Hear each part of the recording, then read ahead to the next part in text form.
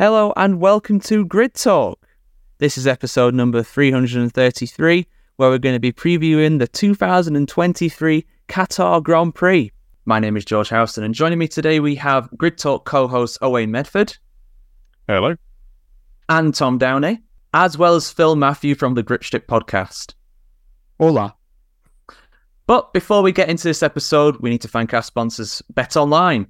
BetOnline is your number one source for all your betting needs. Get the latest odds, lines, and matchup reports for baseball, boxing, golf, and more. BetOnline continues to be the fastest and easiest way to place your wagers, including live betting and your favourite casino and card games available to play right now from your phone. Head over to the website or use your mobile device to sign up today and get in on the action. Remember to use the promo code BELIEVE, that's BLEAV, for your 50% welcome bonus on your first deposit. BetOnline, where the game starts. And today we're going to start by talking about the format of the Qatar Grand Prix coming up. Wayne, I don't know about you, but it's crept up on me a little bit how 3 of the next 4 races are sprint weekends, which is half of the sprints for the whole season crammed into 4 races. Do you think that Formula One should have potentially spread that out a bit more? And do you think that the sprint weekend will suit the Qatar circuit? I think they definitely should have spread it out more. I think that's fairly obvious. We've got 6 races left, including Qatar, and obviously half of them are sprint weekends. Now, there's something to be said for the fact that there's commercial interest there for F1. I think they want to make it a flashier event, and that makes a little bit more sense. If you're going to do, say, the USGP and Sao Paulo with those big, for European time at least, those are evening races. Those will be relatively interesting with the time that they'll be running competitive sessions on. But looking back through the calendar, I'm sitting there looking at obviously the 3 previous sprint Grand Prix, a bit Azerbaijan, the Austrian Grand Prix, and the Belgian Grand Prix. But you look around at the others that are available, the other places we could have had one, where we could have had one at Bahrain or to be fun, probably would have been a bit of a mess at Australia, but Spain could have had one, or Canada. There's places throughout the year. We've had a really big gap, and there's the summer break in there, but we've had a gap of about 3 or 4 months where there's been absolutely no sprint races and a number of races in between that they could have used, and they haven't. So it just feels a bit claustrophobic and condensed, which is a bit weird. It's like they've forgotten that they need to put them in and crowbar them all in. So yeah, when it comes to the Qatar circuit, I think it's relatively interesting from a sort of perspective of, I think the Qatar circuit is, I think what that allows is, it's not like the case that you'd have in Azerbaijan, where you make a mistake, you over into a braking zone or send a bit of a risky move. It's much less likely that you're going to damage your car and ruin the rest of your weekend with the car in part five conditions at that point. So I think there's at least a little scope for the drivers to be a bit more creative, be a bit more aggressive, and hopefully we'll get a more interesting weekend from the sprint race, and it won't have so much of an impact going into the race itself, into the Grand Prix itself, which is obviously the part that they want to keep sacred. Yeah, it is strange. It's something that's, like I said, it just crept up on us. It's something that we've only really noticed recently. And whether you like the sprints or don't like them, I think probably Qatar is a decent track to have it around, but a track like maybe Italy or Silverstone or Canada, that probably would suit it more, and it'd probably spread it out a bit more as well, because obviously, yeah, like Owain mentioned, we do have sprint weekends for the United States and Brazilian Grand Prix coming up as well. Brazil obviously producing some fantastic sprint races, but Qatar, less convinced about that personally, I'll be honest. But before we get into the teams, I just want to give a mention to the circuit itself, Phil. It's somewhere that was missed off of the calendar last year for the World Cup. Obviously, we had it in for 2021. It's somewhere that is new for Formula One, but for MotoGP, for example, they've been going there for nearly 20 years now. What do you make to the circuit? Is it a track that suits Formula One? Because I remember the qualifying in particular here was thrilling last year. It's a very high-speed track in full pelt for the Formula One cars, but it also caused a lot of problems with punctures later on in the race too. Yeah, they have issues with the sand coming onto the track. They don't really use the track all that much. The MotoGP weekend, you have World Superbikes for a while. They had a weekend there. And then now we have Formula One. So very little usage of the track. So you have to go and have track evolution. Now you only have one practice session because it's a sprint. They're going to have probably a single line through a lot of the tight, twisty sections. the last time they were there, it was a regular format with the practices and qualifying, which by the time they got to the race, at least initially allowed for a little bit of overtaking. But as you brought up, George, there was a lot of punctures. I would assume Pirelli has brought a different combination of tires so that they'll be able to hold up. As Owain mentioned, with the sprint race, I think we'll see what happens with that. It doesn't count for grid positions anymore, so it's just nonsensical just to go and hand out some points. It'll be the coronation. So essentially that's what that's for. I'm more curious as to how the race will be behind the soon-to-be champion again and what will go on there. I think the strategy, and because of the long straightaway, it'll make that pack of 4 teams, how it'll make it very interesting to see all the strategies they have to play and how tire deg will work, especially at a very hot circuit. But I think that's really what I'm curious about over the weekend, is what the likes of Mercedes, Ferrari, McLaren, and even Aston, if they decide to show up, what all those 4 teams will do and how they handle the Qatar circuit. Yeah, whatever you think about Formula One racing in Qatar, I think we can all be glad that it's at Losail and not the rumoured Doha street circuit that was mooted to be taking the place of this Grand Prix. Thankfully, that hasn't happened, and I hope it doesn't happen, because I do think this is a decent track, obviously in a very contentious part of the world, of course. But let's get into the teams now. Let's start with the guys at the bottom of the championship, AlphaTauri, Tom. A lot of intrigue and mystery around AlphaTauri. One thing that has been confirmed, of course, is that it'll be Yuki Tsunoda and Daniel Ricciardo driving for them next year. But who's going to be driving for them this weekend? Because Ricciardo has been rumoured to come back for this race, but obviously he is coming back from that wrist injury that he sustained in Zandvoort. And obviously you had a very passionate word to say about Ricciardo driving for the team next year. I agree with you with that as well. I think that it's a crying shame that Lawson is not going to be driving for them next year, but I would like to see him this weekend and see what he can do around a track where overtaking is definitely possible down that pit straight. Yeah, I would expect Lawson to be driving for them this weekend. Danny Rick, he has had surgery on his hand, and yes, it might seem like a relatively minor thing. He did have quite a nice sort of scar down the side of his hand there. It was still evidently open surgery, and with the greatest of respect, it's not like he's in a title fight, or the closest thing he's fighting for is perhaps a point on a weekend. There's no need to rush him back. He's around the paddock anyway. He's continuing to do his rehab, so he's still involved in the race weekend.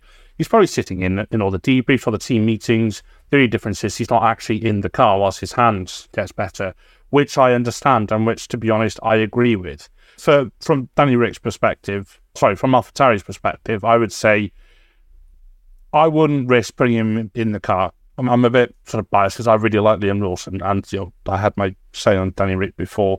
Taking that hat off here, I would say you wouldn't want a driver to rush back. Having said that, we have seen it before where drivers have been ill or injured, or you look at the start of the season where Stroll missed out on pre-season testing, which came into Bahrain, but still struggled to hold the car properly, and Bahrain's relatively light in that sense. Qatar's obviously a much higher downforce circuit, like you said. It's a MotoGP circuit, so it's got a lot of twists and turns. There's a bit of undulation in it as well. I'd rather see Danny Rick back with like proper rehab on his hands, to be honest, from AlphaTauri's perspective, as long as he's in the car by Vegas, because he is going to be their marketing guru, like on a string for Vegas. He's going to love it. Vegas is going to love it. Everybody's going to love it. I'm probably going to love it. Seeing him being marketed for Vegas. I can already picture the corny promo just now. So, yes, I would say get Lawson in that car. As for how their weekend will go, who knows? That's my expert input, or my sort of like critical thinking on this. Just noises, which is, to put this more sensible, comes out my mouth half the time anyway. AlphaTauri, they're plumb last in the constructors. They may be battling with Haas for the P9. Might sneak a point if they're lucky, but I'm not expecting much, to be honest. Yeah, no, that's fair enough. And yeah, obviously, better weekends for them in Japan and Singapore. Points in Singapore, 11th and 12th in Japan. Admittedly, with a lot of retirements in that race, of course, but still, the car is looking slightly better, and Lawson is looking no slower at all than Tsunoda. In fact, it's been quicker, to be honest, for most of the time he's been in the car with him. So yeah, we'll see how those guys get on. Another team that's probably going to struggle to score points this weekend, Owain, is Alfa Romeo. It's just rinse and repeat, really. We keep saying the same things about them going into each weekend. They're not looking particularly quick. They're not looking particularly reliable. It's just a difficult one to talk about. The only thing they're fighting for at the moment is to try and keep AlphaTauri behind them in the battle of the Alphas at the bottom of the constructors' standings. And the way things are going at the moment, they'll do quite well to do that, really.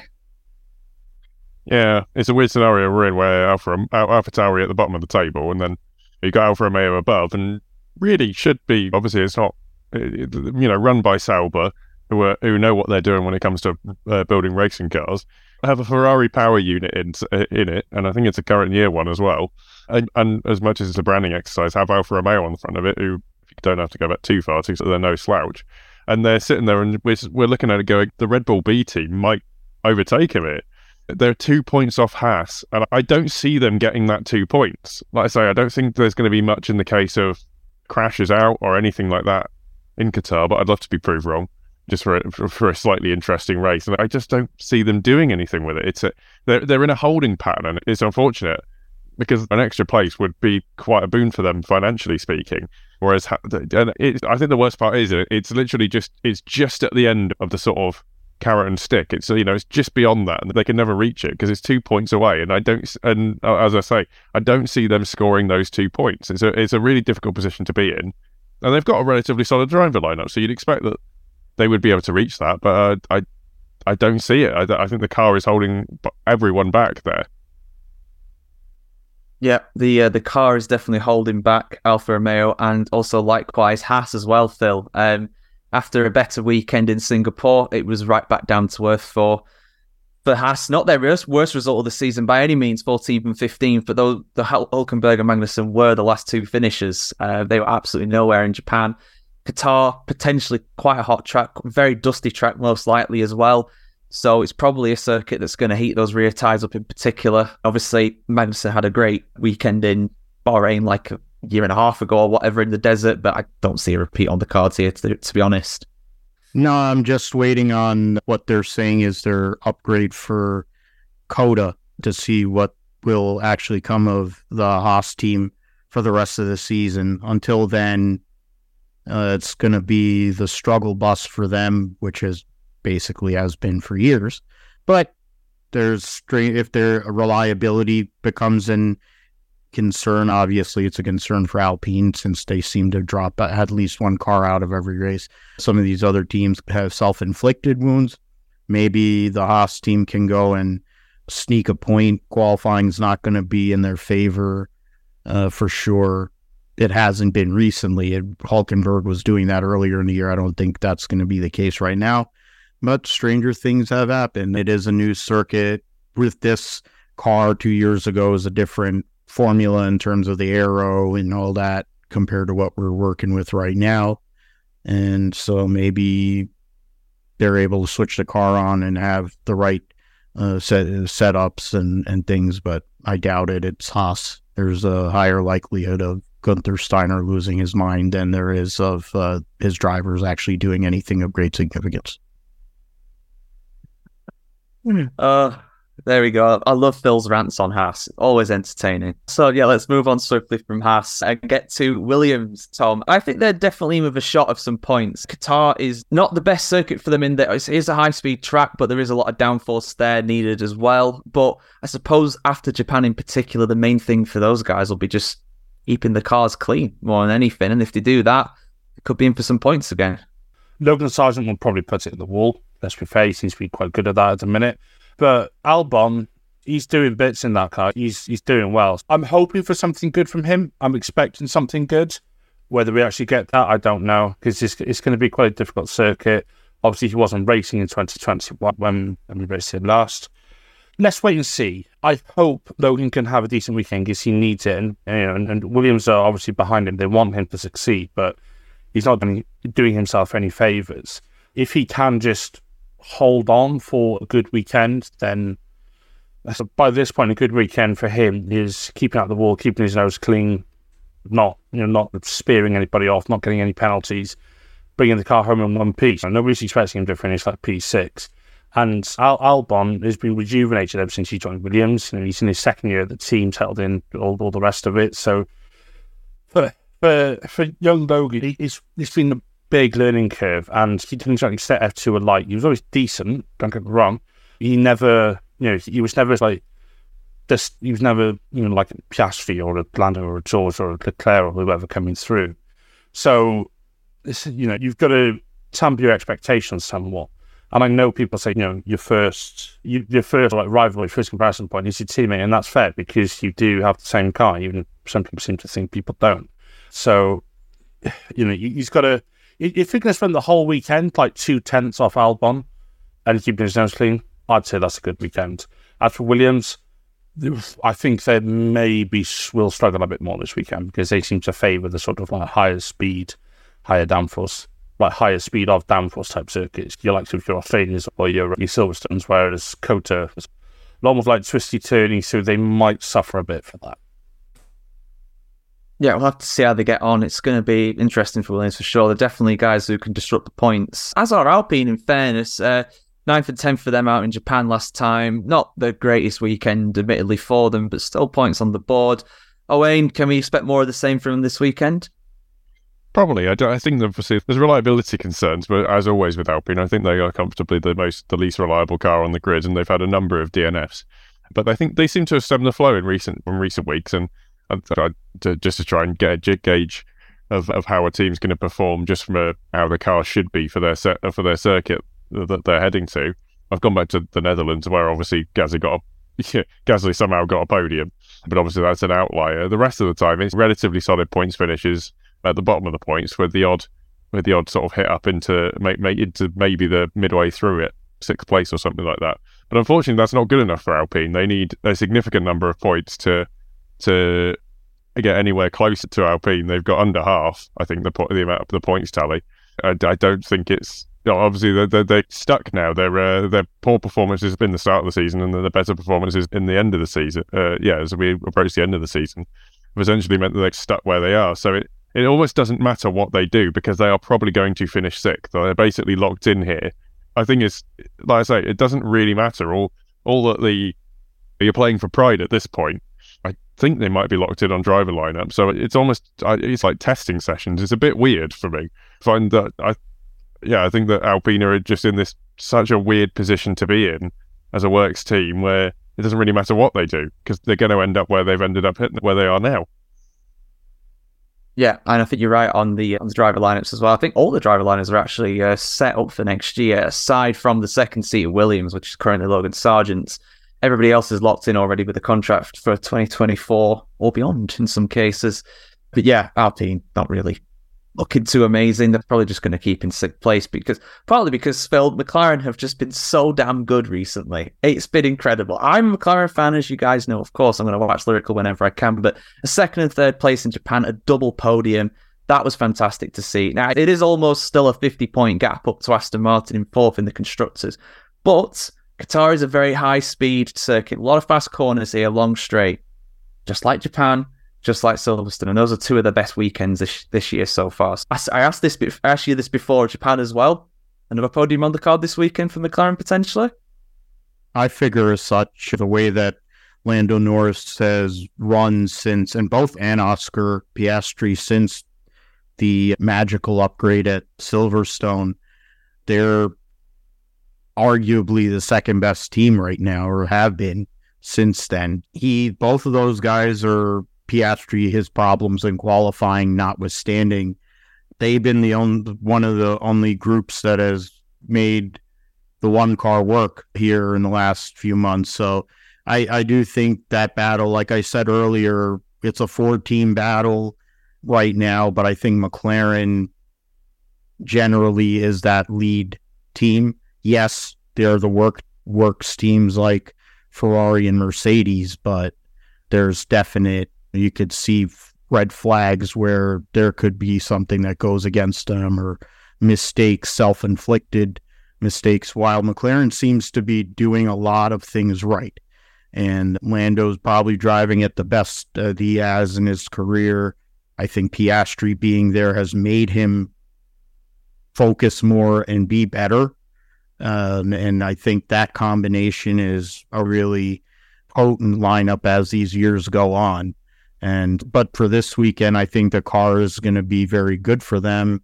We'll see how the sprint race goes for them in terms of points to go and cut into that gap. But I think the race will be a little more interesting with the McLarens up there flirting with at least one car to make the podium. And I think both cars in the top 6 at a minimum. Yeah, I think that's fair. And I'm so happy for Oscar Piastri finally getting that first podium as well in Japan last time out. It was very much overdue.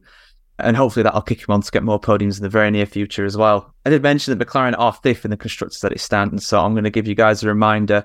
If you enjoyed this podcast, you can leave us a 5-star review on Apple Music or Spotify. We really do appreciate it. We've got hundreds of reviews on there. Every review you guys leave is a massive help in that regard. And if you're watching this on YouTube, you're one of the 72% of people who are not yet subscribed to the channel, please consider helping us out with a like and a subscribe, and to ring the bell icon as well to know when we go out live. This episode is not going out live. This is a preview episode, but as Qatar is a sprint weekend, like we mentioned earlier on, we'll be having 3 shows going out live, one for qualifying, one for the sprint race, and one for the race proper on Sunday. So it's going to be a busy weekend, as always, on Grid Talk. And also be sure to follow us on our brand new social channels as well, at Grid Talk UK. That's on Facebook, Twitter, Threads, Instagram, everything, all of them. Everywhere where there's an @ symbol, wear that basically. So go and search us up on there to get some more content from us. And let's move next to Aston Martin, Tom. At least they got points out in Japan, but like I mentioned to Phil, it's very much a damage limitation exercise in a way, trying to hold on to that 4th place ahead of McLaren because they can't really compete with them on track. So they're just trying to pick up as many points as they can, really. How do you see their fortunes going into Qatar this weekend? Not much, to be honest. After such a good start, I'm being honest, after such a good start to the season with how many podiums Alonso got, and ironically Russell, wrong one, Stroll's best weekend being, sorry, I was thinking about championship carrying their team, that's why I got confused. If you look at Stroll's best race weekend was the one where he was recovering from a pretty nasty bike accident by the sound of it. After seeing how they struggled in Japan and being fed to the Lions, that's a stark contrast from defending like a lion, like we've heard before. They've hit a real slump mid-season, and for all the hype at the start of the season, and the hype was real, to be fair. Now that Mercedes got side pods, now that Ferrari drivers have ruined the strategy, we're starting to see, we've seen those 2 teams come past. The Mercedes have already come past. It's only a matter of time before Ferrari go past them in the constructors. Aston Martin at this rate could finish maybe even P5 in the constructors after being P2 at the start of the season. Because the way McLaren are going, don't put it past McLaren. I don't know what the points cap is. We might not have enough races or opportunities left in the season for that, but they're going to be looking over their shoulder. Alonso, he was on the podium here in 2021, and what does that account for? Not a lot, really, because he's with a new team, with a completely new generation of car with a different engine and an even worse teammate. So what can you say about that? Actually, that's a disservice for Ocon. Ocon's decent. He's useless. That's my input on Stroll. I'm not going to keep bashing him because there's no point, because I'm not adding anything to it. So you're just looking at Aston Martin in general. You would think Alonso will get into the top 10. Stroll, I don't have much confidence given how his previous qualifying performances have gone at different types of circuits. It's one of those, really. What can they do? They can maybe hope for a couple of points. If Alonso can see like a P8 or a P7, I don't have much faith in Stroll getting a point. But I mean it, I would be happy to be proven wrong by him this weekend. But from what we've seen so far this season, I don't foresee that coming. No, nor do I. The car's got worse. Stroll's got worse through the year. Alonso's doing his absolute best in that car to get points every now and again. But the fact that having to put in good performances just to get 8th when at the start of the season, he was 2nd and 3rd quite a bit. It's not a great sign. It really isn't for them. And it's a 49-point gap. And that is a decent gap to have, of course. But if you're not really scoring and McLaren are getting the odd podium here and there, it's not a good sign. It's really not a good sign. For them to get 5th at the end of the year, even to get 4th at the end of the year when they started out comfortably 2nd, is a huge drop-off in performance like I don't think we've seen for a good many years. I can't think of anything as chalk and cheese between the start and the finish of the season as that. It just shows you how incredible the development race is, though, in Formula 1, that cars can literally start out as one of the best at the start of the year and then go firmly into the mid-pack by the finish of it. So Aston Martin on a downturn, Ferrari on an upturn though, Wayne, especially in the last few weeks or so. They're in a real tight battle with Mercedes for second place, 20 points in that gap. How do you see them getting on this weekend? Because it's a high-speed track, just like Japan. They did well around Japan. And the gap is such that if they beat Mercedes throughout the rest of the season, but even by a couple of places, they'll probably get that second, especially if Mercedes, like we'll get onto when we cover them specifically in a moment, but especially if Mercedes are potentially having some infighting between their drivers. Yeah, Ferrari, as you say, they've had an uptick in form. It's been, obviously, they threw the kitchen sink at Italy, and then they converted Singapore as well, which obviously was a bit of an outlier for various reasons. But it's not like that form's gone away. They were slightly less good in Japan, but the infighting that played Mercedes in Singapore returned in Japan, and there's no reason to suggest. I think they'll have maybe got on top of it a little bit and tried to address it, but it could inside. I think they've maybe got a slightly better car. And Mercedes obviously run a race well enough that they can usually overcome a little bit of a performance deficit. And Ferrari seem to have, just maybe tempered some of the issues that they normally have with strategy to the point where, as you say, it's only a 20-point gap, and it's entirely possible with, a DNF or as you say, the Mercedes drivers taking chunks out of each other, that Ferrari could sneak through and outscore by a significant amount this weekend coming up, and at least make inroads. And as you say, there's, as I said earlier, but there's 6 races, and if Mercedes mess up those 6 races, it's entirely possible we're going to watch them go from second to third. Ferrari have had to do this the hard way round, where they've had a little bit of a lull and come back. But Sainz obviously seems to be driving the best he ever has. Leclerc still is a little bit shaky for me. I think he could be doing better. He's at least been carried with a better car up the grid, and it's entirely possible that we could see a great result from them. Yeah, definitely. They're definitely with a shout for the podium. Absolutely. As are Mercedes for that matter as well. But given recent form, you could argue Mercedes are probably going to come into this weekend as the 4th fastest team. But they do have that second place for now in the Constructors. It's going to be a good battle between those two teams for the rest of the season, Phil. But how do you see Mercedes getting on this weekend? Hamilton 2 years ago dominated this race. He was absolutely untouchable. Obviously, that's 2 years ago. A lot has happened since then in terms of the performance of the car. And if anything, to be honest, Mercedes seem to struggle more around high-speed tracks, especially compared to the likes of the McLaren and the Ferrari as well. So, again, this potentially could be a damage limitation exercise for them. Come out of this ahead of Ferrari and you're doing all right. Yeah, I think this is a weekend where going and getting the best out of it is what they're trying to do. The way that the kind of schedule is starting to lay out, it doesn't lay out in their favor the way the car has been. But you can see how the upgrades, whatever they bring to the table, might change that. Of course, Lewis has been the better driver for the vast majority of the season.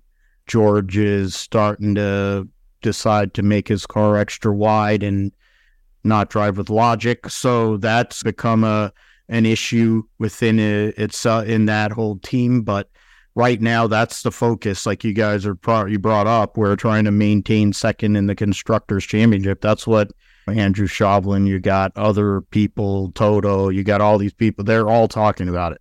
So you have to do everything you can to maintain that. You're not going to do that on qualifying day. You're not going to do it in a sprint per se. It's about going and having a good race strategy and trying to beat who you can, which could be the Astons, could be Ferrari, McLaren, whoever. But I figure that Lewis, it's a new circuit, generally new circuit. Yeah, he definitely was dominant there 2 years ago. It was a different time and definitely more enjoyable for me. But the fact is, we'll see what happens with Mercedes this weekend. I'm curious as to how they will respond, because I see McLaren being ahead. Ferrari, I think, is the coin toss car, and the battle really could be with Fred and Checo, really, by the end of the deal. Yeah, Mercedes probably feeling the pressure right now. one half of the Red Bull garage is absolutely not feeling the pressure. Max Verstappen comes into this weekend most likely going to win the championship. If he doesn't win it this weekend, he'll win it in the coming races for sure. The gap is absolutely ridiculous. All of the constructors that we've mentioned so far, none of them have as many points as Verstappen does, which is, I think, it's just hit 400. So a ridiculous tally, quite frankly. However, on the other side of the garage, Tom, even though he's got a contract for next year, the pressure is definitely on Sergio Perez. And I did a short video that we uploaded. I don't know if it's live yet, but it will be soon if it's not. Just going over how bad his weekend in Japan was. And I'm sure you spoke about it on the weekend and everything. It was just abysmal from a guy that all he has to do is bring the car home. I know it's easy for us to say that sitting here in our offices, not being chucked around at 200 miles an hour around one of the most difficult tracks in the world, but we're also not paid millions of pounds to go drive a Formula One car either. So what does Perez need to do this weekend other than just bring it home? Because it is, even as someone who staked something on Perez doing well this year, winning a race, I am thoroughly disappointed with how he's doing, and I can't hide it. I can't hide it anymore. If he wants to have a good weekend, as long as he DNFs just once in the main race, he'll be absolutely fine. That's the key to success right there. Progress. Yeah, exactly. Yeah, it's like that meme stonks. So it goes up. That you know the one. Yeah, no, seriously, Perez, man. Well, first off, let's just cover off Max. He's going to win the championship this weekend. Unless Perez outscores him by 6 points in the sprint, which I don't even know if Perez will score points in the sprint. Let's be real. Max is going to be champion after the sprint. He'll be 3-time champion and fully deserved. The way he's driven this season, class of his own. There's not much more to say about that. As for Perez, oh boy, given AlphaTauri have signed Danny Rick on for next year, that's probably a bit of an ominous sign, I'd say. That's probably Christian Horner and Helmut Marko just keeping him warm, seeing how he does, getting embedded back in, just to be like Perez, you really need to buck your game up, or buck your ideas up rather, and up your game. Because if he doesn't, he won't have a contract extension, I don't think. One of the only reasons he's semi-getting away with it, and I use getting away with it very loosely given how he's driven this year, is because Max has done so well.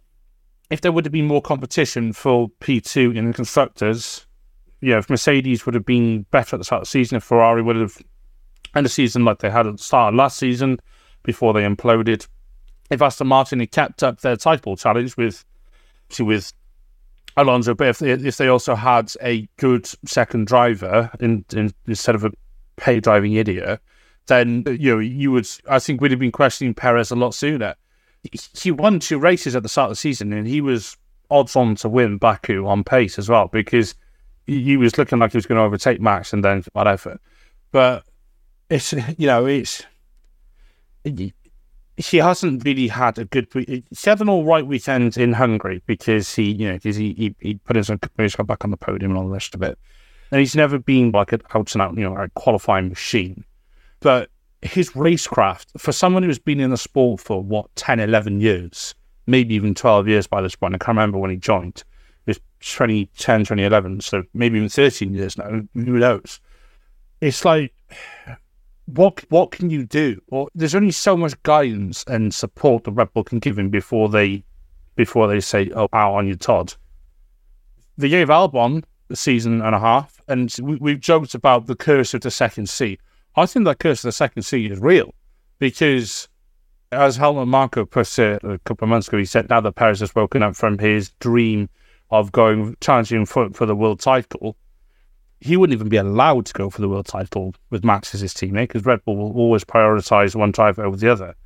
And when he joined that team, he was doing really well. If you look at some of the defence he played in 2021, in places like Turkey, and you see the stuff in Abu Dhabi where he's defending and all the rest of it, he was a monster. And he was doing exactly what Red Bull needed to. And even last year, he was doing it. Yes, some of his quality performances weren't great, but he was doing it. And he was doing it at the start of the season, this season. So I hope that the summer break would give him that chance to switch off, maybe have a bit of a reset and come back. And I thought we had that at first, but no, he's just slumped again. And I think you're going to be ordering that sombrero soon, mate, because I really can't see Perez winning a race. And sprint races are included in that, by the way. We didn't say a Grand Prix, we said a race. So even if you nab the sprint win, you're sorted, by the way, you'll be all right. But I can't see it happening. He's overdriving the car, and he's making such stupid basic errors that you would expect from a rookie. And if it was a rookie doing it, you could forgive them. But so the lunge you put in on Magnussen, what was that about? He did it on Albon in Singapore. I'm not going to go through his whole season because we haven't got time. He's made such daft mistakes. He just needs to back off a tenth, back off 2 tenths.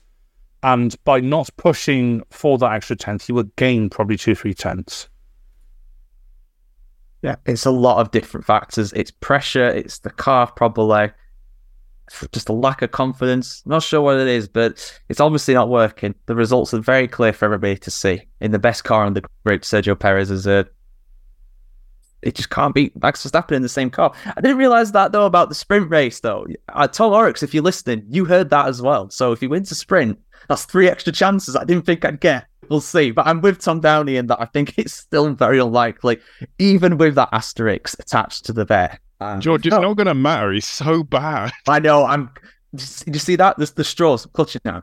But yeah, honestly, I just don't see it happening. I do not see it happening personally. Well, we'll see what we'll go into what we do think is going to happen. We're going to give our predictions now. Top 3, bold prediction, and a sprint race win as well. Owain, let's go with you. What are your top 3 sprint and bold predictions for this weekend? I'm going to go with Verstappen on top, obviously. That's nice and easy, that one. And then I think I'm going to go with... You know what? I think the Mercedes have fallen back a bit. I'm going to give Piastri second and then Sainz third. I like that. 3 different constructors in the top 3. What's your bold prediction? Or is that tying into what you just said? I don't know when bold prediction. I hadn't thought that far ahead. Bold prediction: a Mercedes gets on the podium. He's hedging his bets. He's doing it. He's doing the tactics. I always hedge my bets. Exactly. No, I haven't. Phil, what's your top 3 sprint and bold predictions for this weekend? Yeah, the one car wins again. In terms of behind him, I will say the smooth operator, and in third place will be Lando Norris. That will be for the race. In terms of the sprint, same winner, and then I'll probably go Lando, and I'll swap around those besties, the Lando and the smooth operator in the sprint. In terms of a bold prediction, why not? While Tom has basically made him into a permanent crasher, I have a little more faith in Logan Sargent, even though he has made me question said faith, and I even had to pass off my George Housen. He's going to score points last race at Japan, and I was proven right. But I will get back on that van or whatever, get on the bandwagon again. Logan Sargent is going to score his first points, and I'll keep on going with it until he finally gets fired for Mick Schumacher or whoever they're going to put in. That's not going to matter. It's a real question. What's going to happen first? Logan Sargent scoring points for Formula One or him getting sacked? Who knows? We'll see. What's your top 3 sprint and bold predictions for this weekend? My sprint podium is going to be Max. I'm going to go what Phil said. I'm going to swap them around. I'm going to say Max, Sainz, and Lando. And then my race podium, I am going to say Max again. I'm going to say Hamilton P2, and that's not a driver. I'm going to say Lando P3, because I think Mercedes got good race pace, and I think over a longer race like that, I think it'll be better for them. Bold prediction, somewhere in one of the sessions. Definitely more likely to be the sprint, but it could happen. Crazy things have happened. I'll say for the Grand Prix win, I'll say Max Verstappen, of course. Will have won the World Championship if he's not already won it after the sprint, like Tom was saying. Second, I'm gonna support my boy. I'm gonna support Lando Norris. I'm gonna put him in second place. Third, I'm gonna go for the smooth operator. It's gonna be Carl Lando or Lando Carlo in that order. Now, my bold prediction is going to tie into the sprint. I wasn't going to say this, but given Phil's belief in his man, Logan Sargent, I'm going to go with Sergio Perez to win the sprint. That's my bold prediction. We'll see. We'll see if it happens. I'm not hedging my bets. I'm all in on that. So let's see what happens. As well, I want to give our panelists a chance to plug their outlets as well. Phil, I've mentioned that you are part of the Grip Strip podcast at the start of the show. What is that, and where can people find it? Well, thanks, George. The Grip Strip podcast, you can find it anywhere you find or listen to podcasts. We talk about all things motorsports.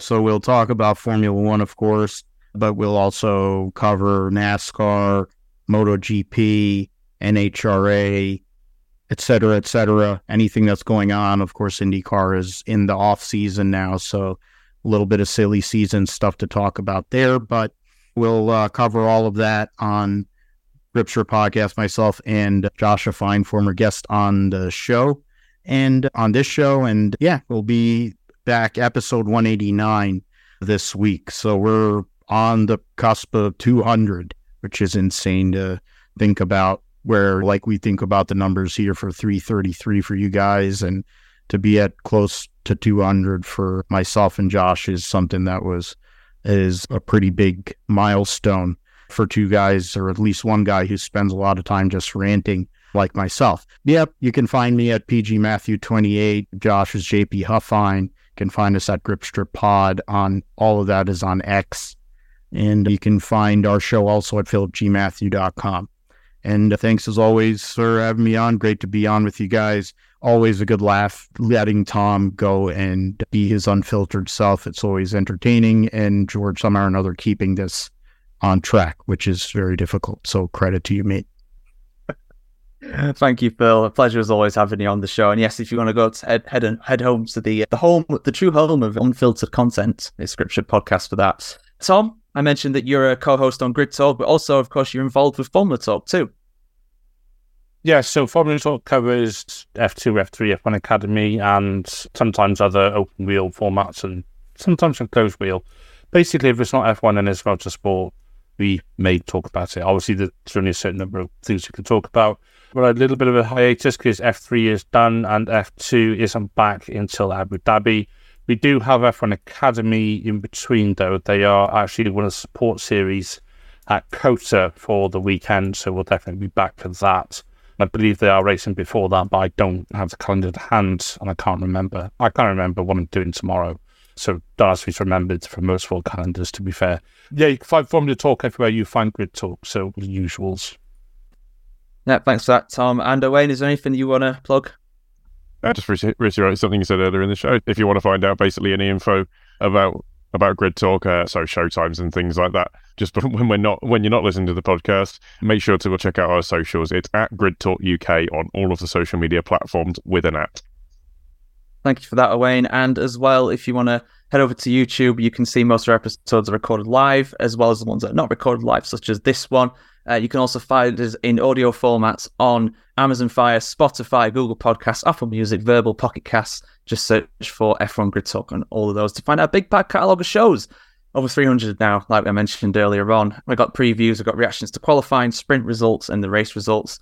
Now, normally this is the point where I remind you that you can head over to our Patreon to support the production quality of the show. Of course, you can still do that if you want, but I want to highlight something else today. Last week, I got a message from my friend Paul, and it was one of the messages that nobody likes to receive, and it was regarding our mutual friend Mark Alamonda, and unfortunately, he has recently been diagnosed with cancer. Mark has contracted an UT carcinoma, I hope I'm pronouncing that correctly.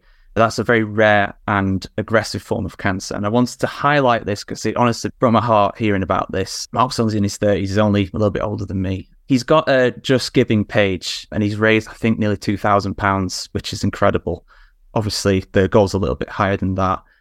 It's linked in the description of this show. If you want to go to the show notes, it'll be there. If you have any spare money to give, please, it'd be a massive help. If you do that, you can also leave a comment as well and let you know you've come from Grid Talk. If you want to search it, though, it's if you go to justgiving.com/crowdfunding/Mark-collection, You can find it on there. I know we've got an amazing community of listeners on this show. And yeah, if you want to donate to a good cause, I think that's a very good one. On top of that as well, if that isn't quite enough for you, I will also be participating in Movember this year to help raise money for Mark II. So my trademark beard is going for the first time in 4 years. So I'm going to look very different on these shows. And if I'm being honest as well, it'll probably complete the look of the bandito that I will be impersonating at some point towards the end of this season too. So it probably complete. I won't need the fake mustache that will come with that comes with some of those sombrero hats. I will actually have one. Yeah, if you can head over there, that would be massive. I know you're a fan of the show, Mark, like I said. So I hope you hear this and yeah, just keep going, mate. You've got this. The whole of the Grid Talk community is behind you. I know you're a big F1 fan at the end of the day, and we do speak a lot about F1 Twitter and stuff like that. But when it comes to serious issues like this, I know how good the F1 community can be. So yeah, I just want to thank my panelists as well for coming on the show as always. Very much appreciated as always. Thank you. Anytime, mate. No problem. And we'll be back on Friday to analyse qualifying for the Qatar Grand Prix. That'll be live from 8 p.m. BST. Thank you very much for listening to Grid Talk, presented by Bet Online, and goodbye.